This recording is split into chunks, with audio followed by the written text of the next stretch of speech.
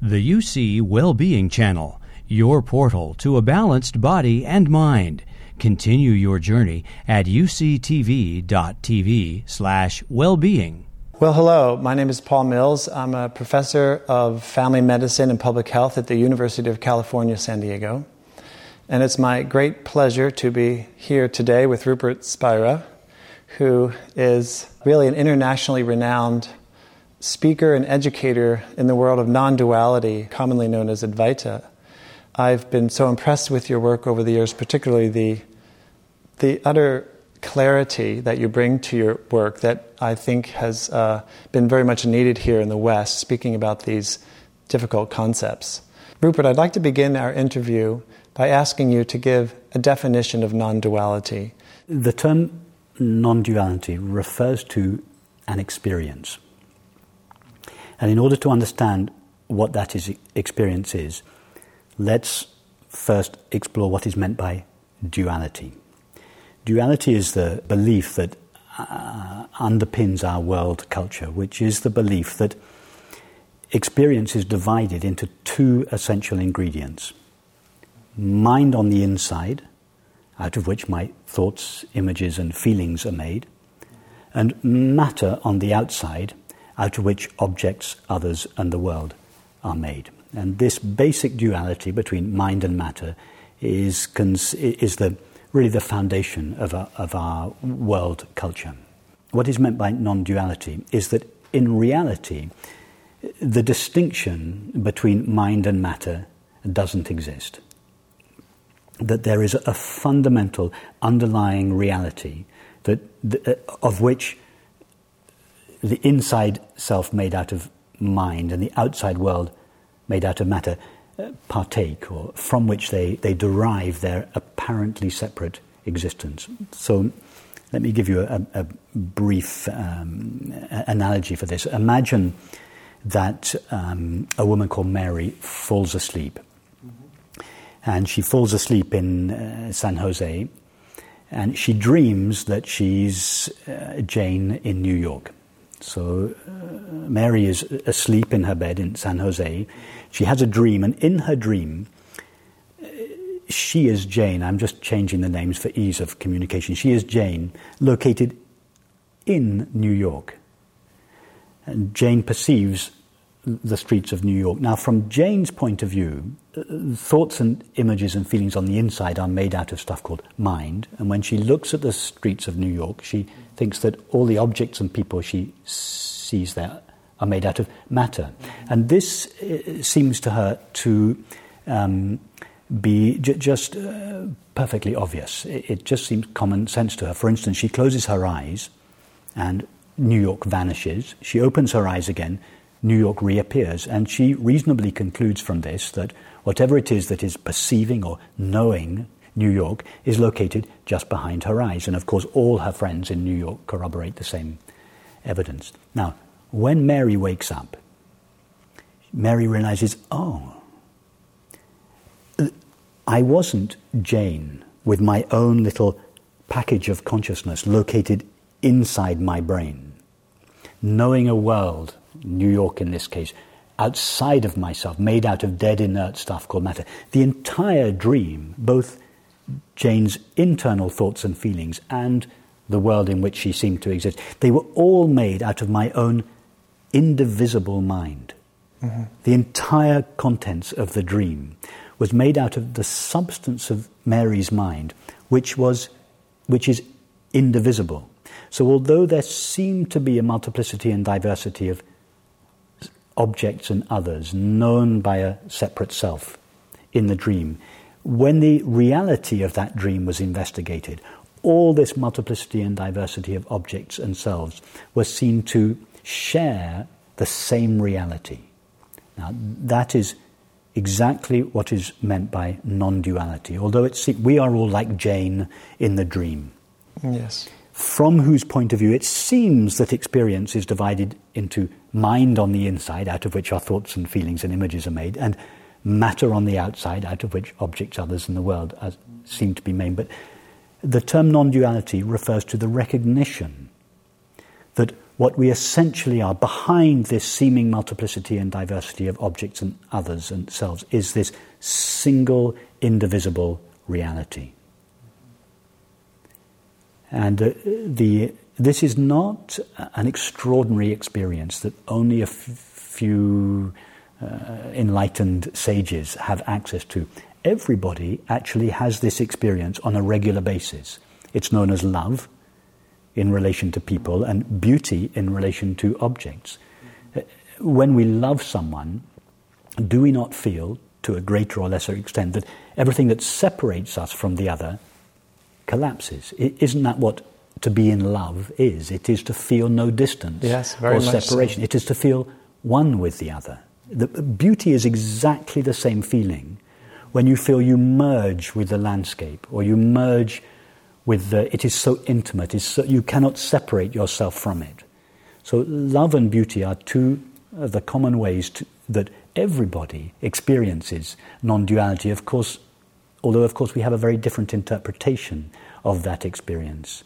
Yes, so in the non-dual understanding, which is the essence of all the great religious and spiritual teachings, there is this recognition that underlying all the multiplicity and diversity of objects and selves is this single, indivisible, shared being. And the religious name for that, of course, is God's infinite being. That is what is meant by God, or the ultimate reality of the universe, which is the ultimate reality of ourself. The inside self and the outside world are one. And this, all the great religious and spiritual traditions contain this understanding. For instance, in Christianity, I and my Father are one. What I essentially am, and what the ultimate nature of the universe essentially is, are the same. In the Sufi tradition, whosoever knows their self knows their Lord. Whosoever knows what we essentially are on the inside knows the ultimate reality of the universe on the outside. In other words, their shared being, their unity is recognized. So the term non-duality points to that experience. It's not just a philosophy, it's a philosophy that relates to an actual experience, the experience of our shared oneness with all beings and all things. Your book, The Transparency of Things, which I have here, you probably know is considered a contemporary classic. And I've even read the words masterpiece regarding the non-duality literature.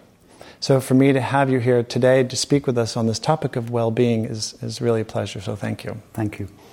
Now, well-being is a fascinating area, and it's been really getting increasing attention in the world of science and academia. I have worked for many years in an area called behavioral medicine and behavioral cardiology.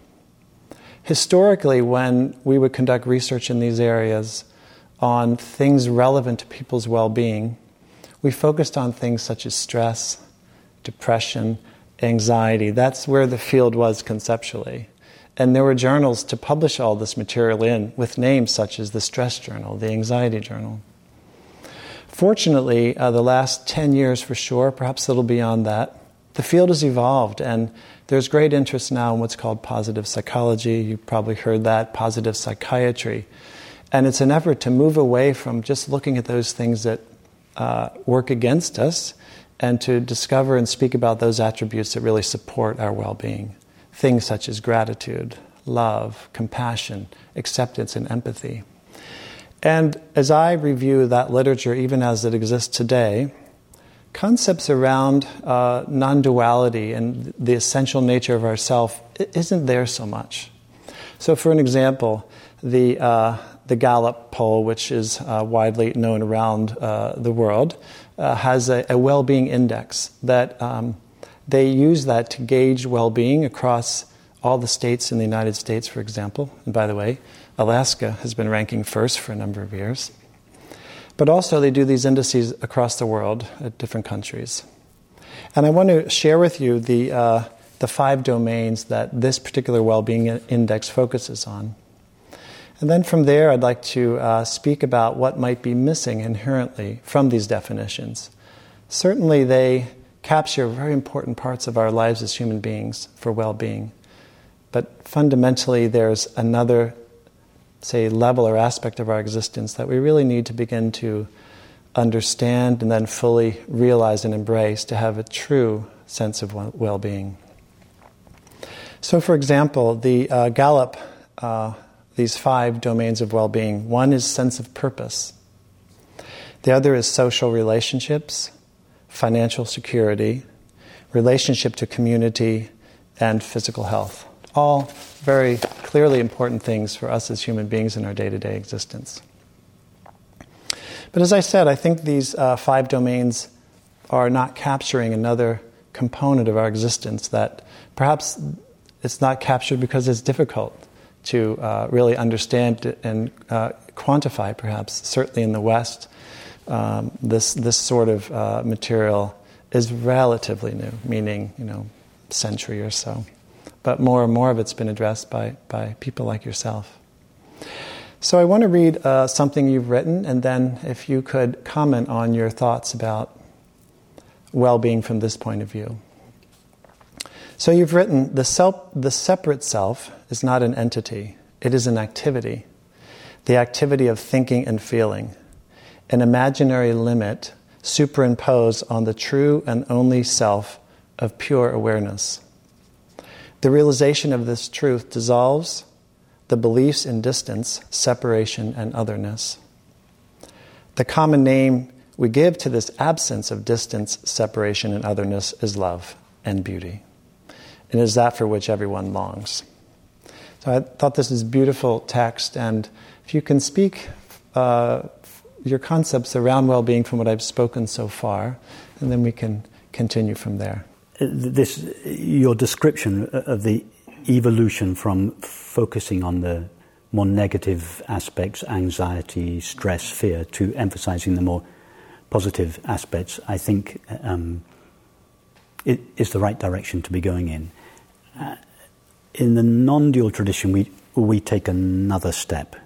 We go, as it were, further back to the source of well-being. For instance,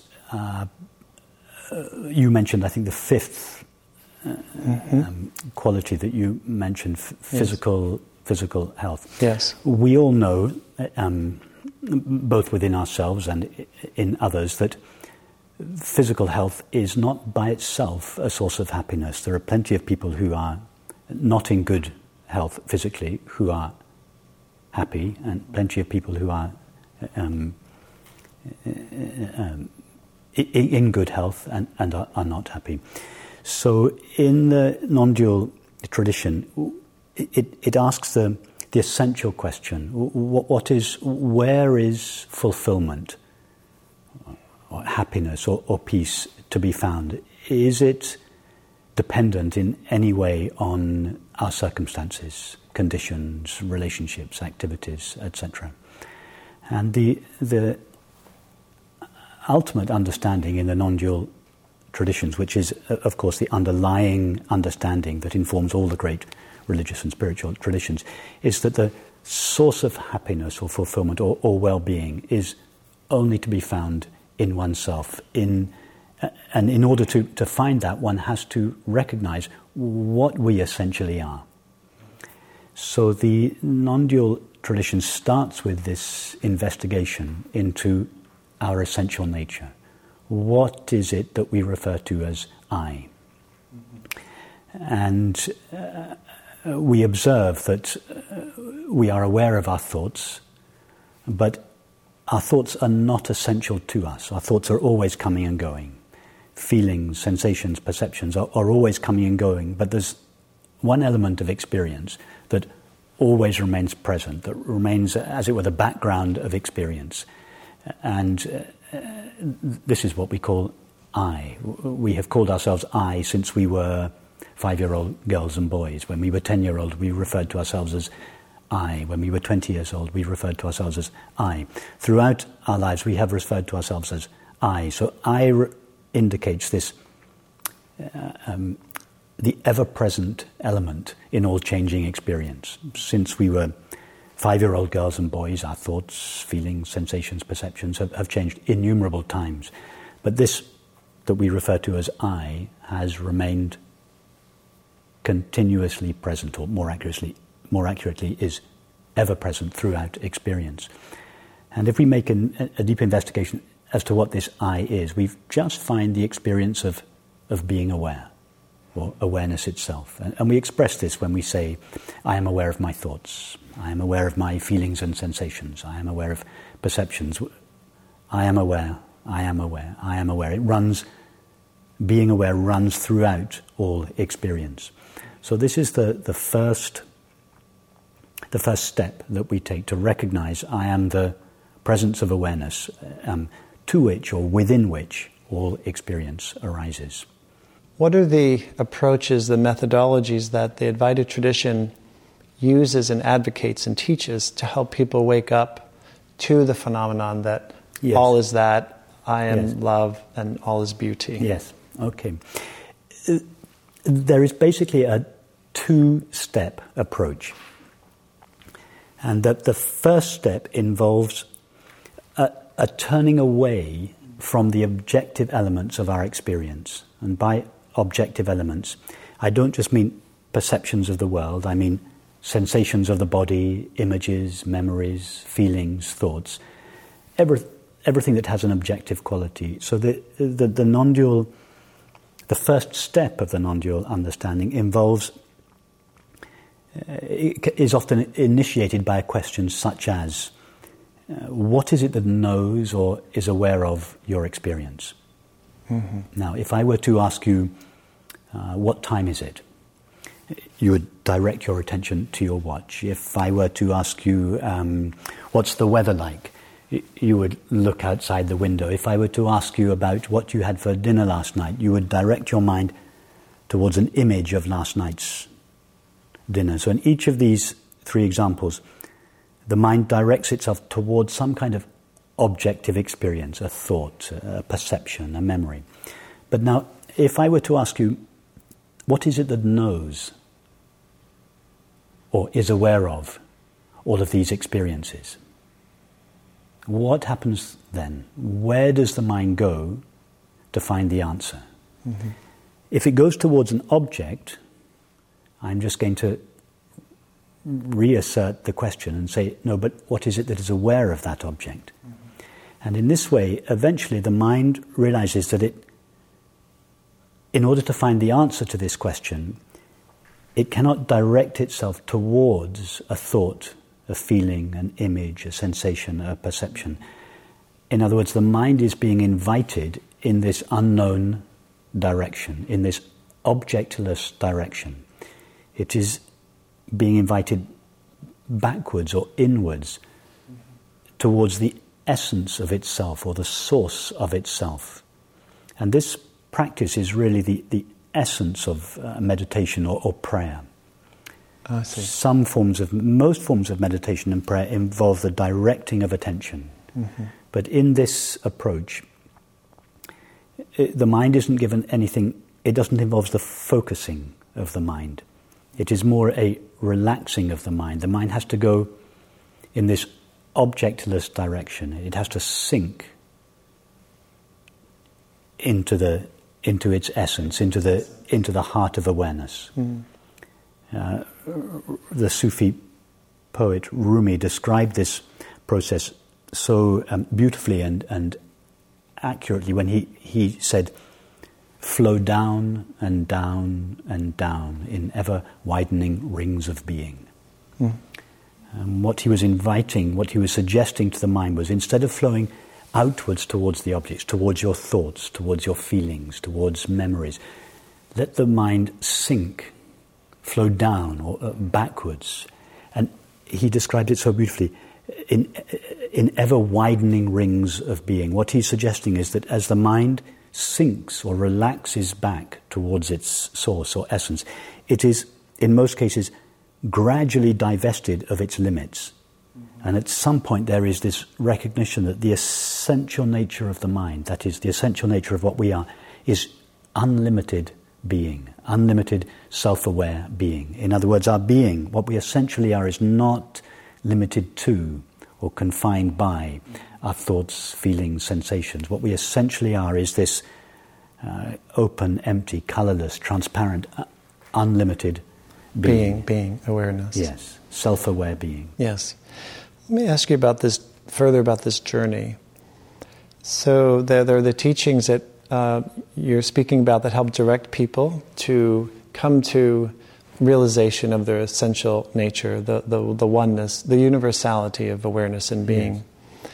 And I've known many people over the decades who get on spiritual paths seeking, and for the purpose of finding this realization, and in the context of our conversation on well-being, it can be a challenging journey for many. Some getting maybe stuck on the idea of being on a path, stuck on certain thoughts and beliefs about that can be a hindrance to them successfully following and coming into the fruition of that journey for themselves. And can you speak about that for a moment? How do you help direct people, and perhaps it's doing what you just spoke about, but you probably see this on some of your retreats where the mind can get very stuck and focused on a belief and a thought, and it's hard for people sometimes to let go of that, just take that step back, and then the next step, and then the next step.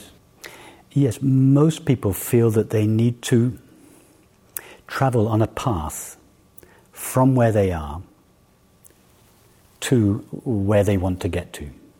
And this is, of course, supported by mainstream culture that tells us all the things we must do or acquire in order to achieve fulfillment. So this idea of progressing from where we are to where we want to get to through a series of objects, events, or relationships is very deeply instilled into us, not just in our conventional materialistic culture, but in fact in our spiritual traditions as well. Yes. So that's why the spiritual tradition the spiritual journey for many people seems to be a series of arduous obstacles to be overcome before we finally reach this exalted state called enlightenment or awakening or liberation or whatever it is we call it. So the direct path that I'm suggesting, which is really the essence of the non-dual, it is the kind of inner essence of the non-dual approach, doesn't involve going through a series of steps, purifying the mind and the body before it finally reaches the goal of fulfillment or enlightenment, whatever we call it. It's based on the recognition that we are right now already the essential, unlimited, infinite presence of awareness. Only that presence is obscured by or mixed with layers of thoughts and feelings. So the direct path doesn't involve a series of arduous tasks. It involves a simple recognition of what we already and essentially are. For instance, if I were to suggest to you now, stand up and take a step towards yourself, what would you do?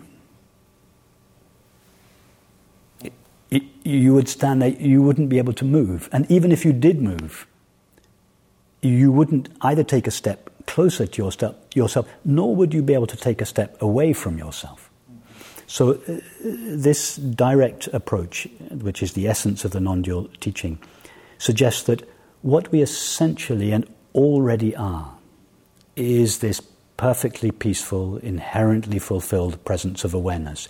It's just that what we are has been so thoroughly mixed with thoughts, feelings, beliefs, ideas, memories, etc., that we have lost sight of or lost touch with our essential being. And hence it's more to do with recognizing what we are than becoming something new. In fact, the word revelation comes from the Latin revelare, meaning simply to lay bare. It's a laying bare of what we essentially are underneath all our thoughts, feelings, memories, ideas, etc. So this laying bare of our true nature can be initiated by a question such as what is it that is aware of your experience, or what element of your experience never disappears, or what do you mean by the name I? Any of these questions, they initiate this. Well, it seems to be a path to begin with.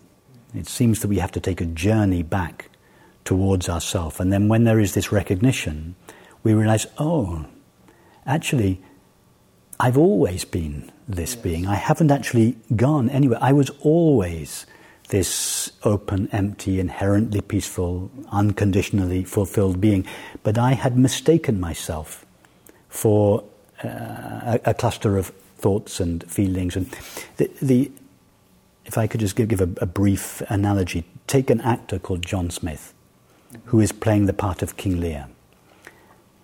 King Lear is miserable because his daughters are not behaving as he would like to be, and so King Lear is unhappy. Now, what does King Lear have to do to regain his sense of well-being? Does he have to go and work on his relationships with his daughters? Does he have to go to therapy to work out each of the relationships and work through them all? Does he have to go on an arduous spiritual journey in order to find peace and happiness? No. All he has to do is ask himself, but who am I really? Am I all King Lear's thoughts, feelings? And as King Lear begins to ask himself all these questions, he, as it were, traces his way back to who he is essentially. And of course, who he is essentially is not King Lear, it's John Smith, the actor who is perfectly peaceful and fulfilled. So it is, but John Smith hasn't had to go anywhere. He hasn't had to become, King Lear hasn't had to become John Smith. He was always John Smith. Yes. John Smith had just lost himself in that character. In the character. Yes. And the character, it seems at first that the character has to trace its way all the way back to John Smith, but actually he didn't go anywhere. He was always John Smith. So that is why it is called sometimes a pathless path, because there is no distance between King Lear and John Smith. Yes. And therefore no room for a path, no room for effort. It's just this recognition, oh yes, this is what I already and always am. And then, of course, it is necessary to stand as that, to take one's stand in one's, well, it's not a new identity, but in this recognition of one's identity. And then, and this is where the second step that I mentioned to begin with, we then have to go back out into the world and begin to think, feel, act, perceive, and relate from this new sense of ourself. Thank you very, very much. Thank you, Paul. I appreciate your time and reflection on this domain of human well-being and our capacity to really, each of us, to very much deepen the truer foundations of an everlasting well-being that's independent of all the activity of our daily lives. Thank you, Paul. So thank you very much. It's a pleasure speaking with you. Thank you.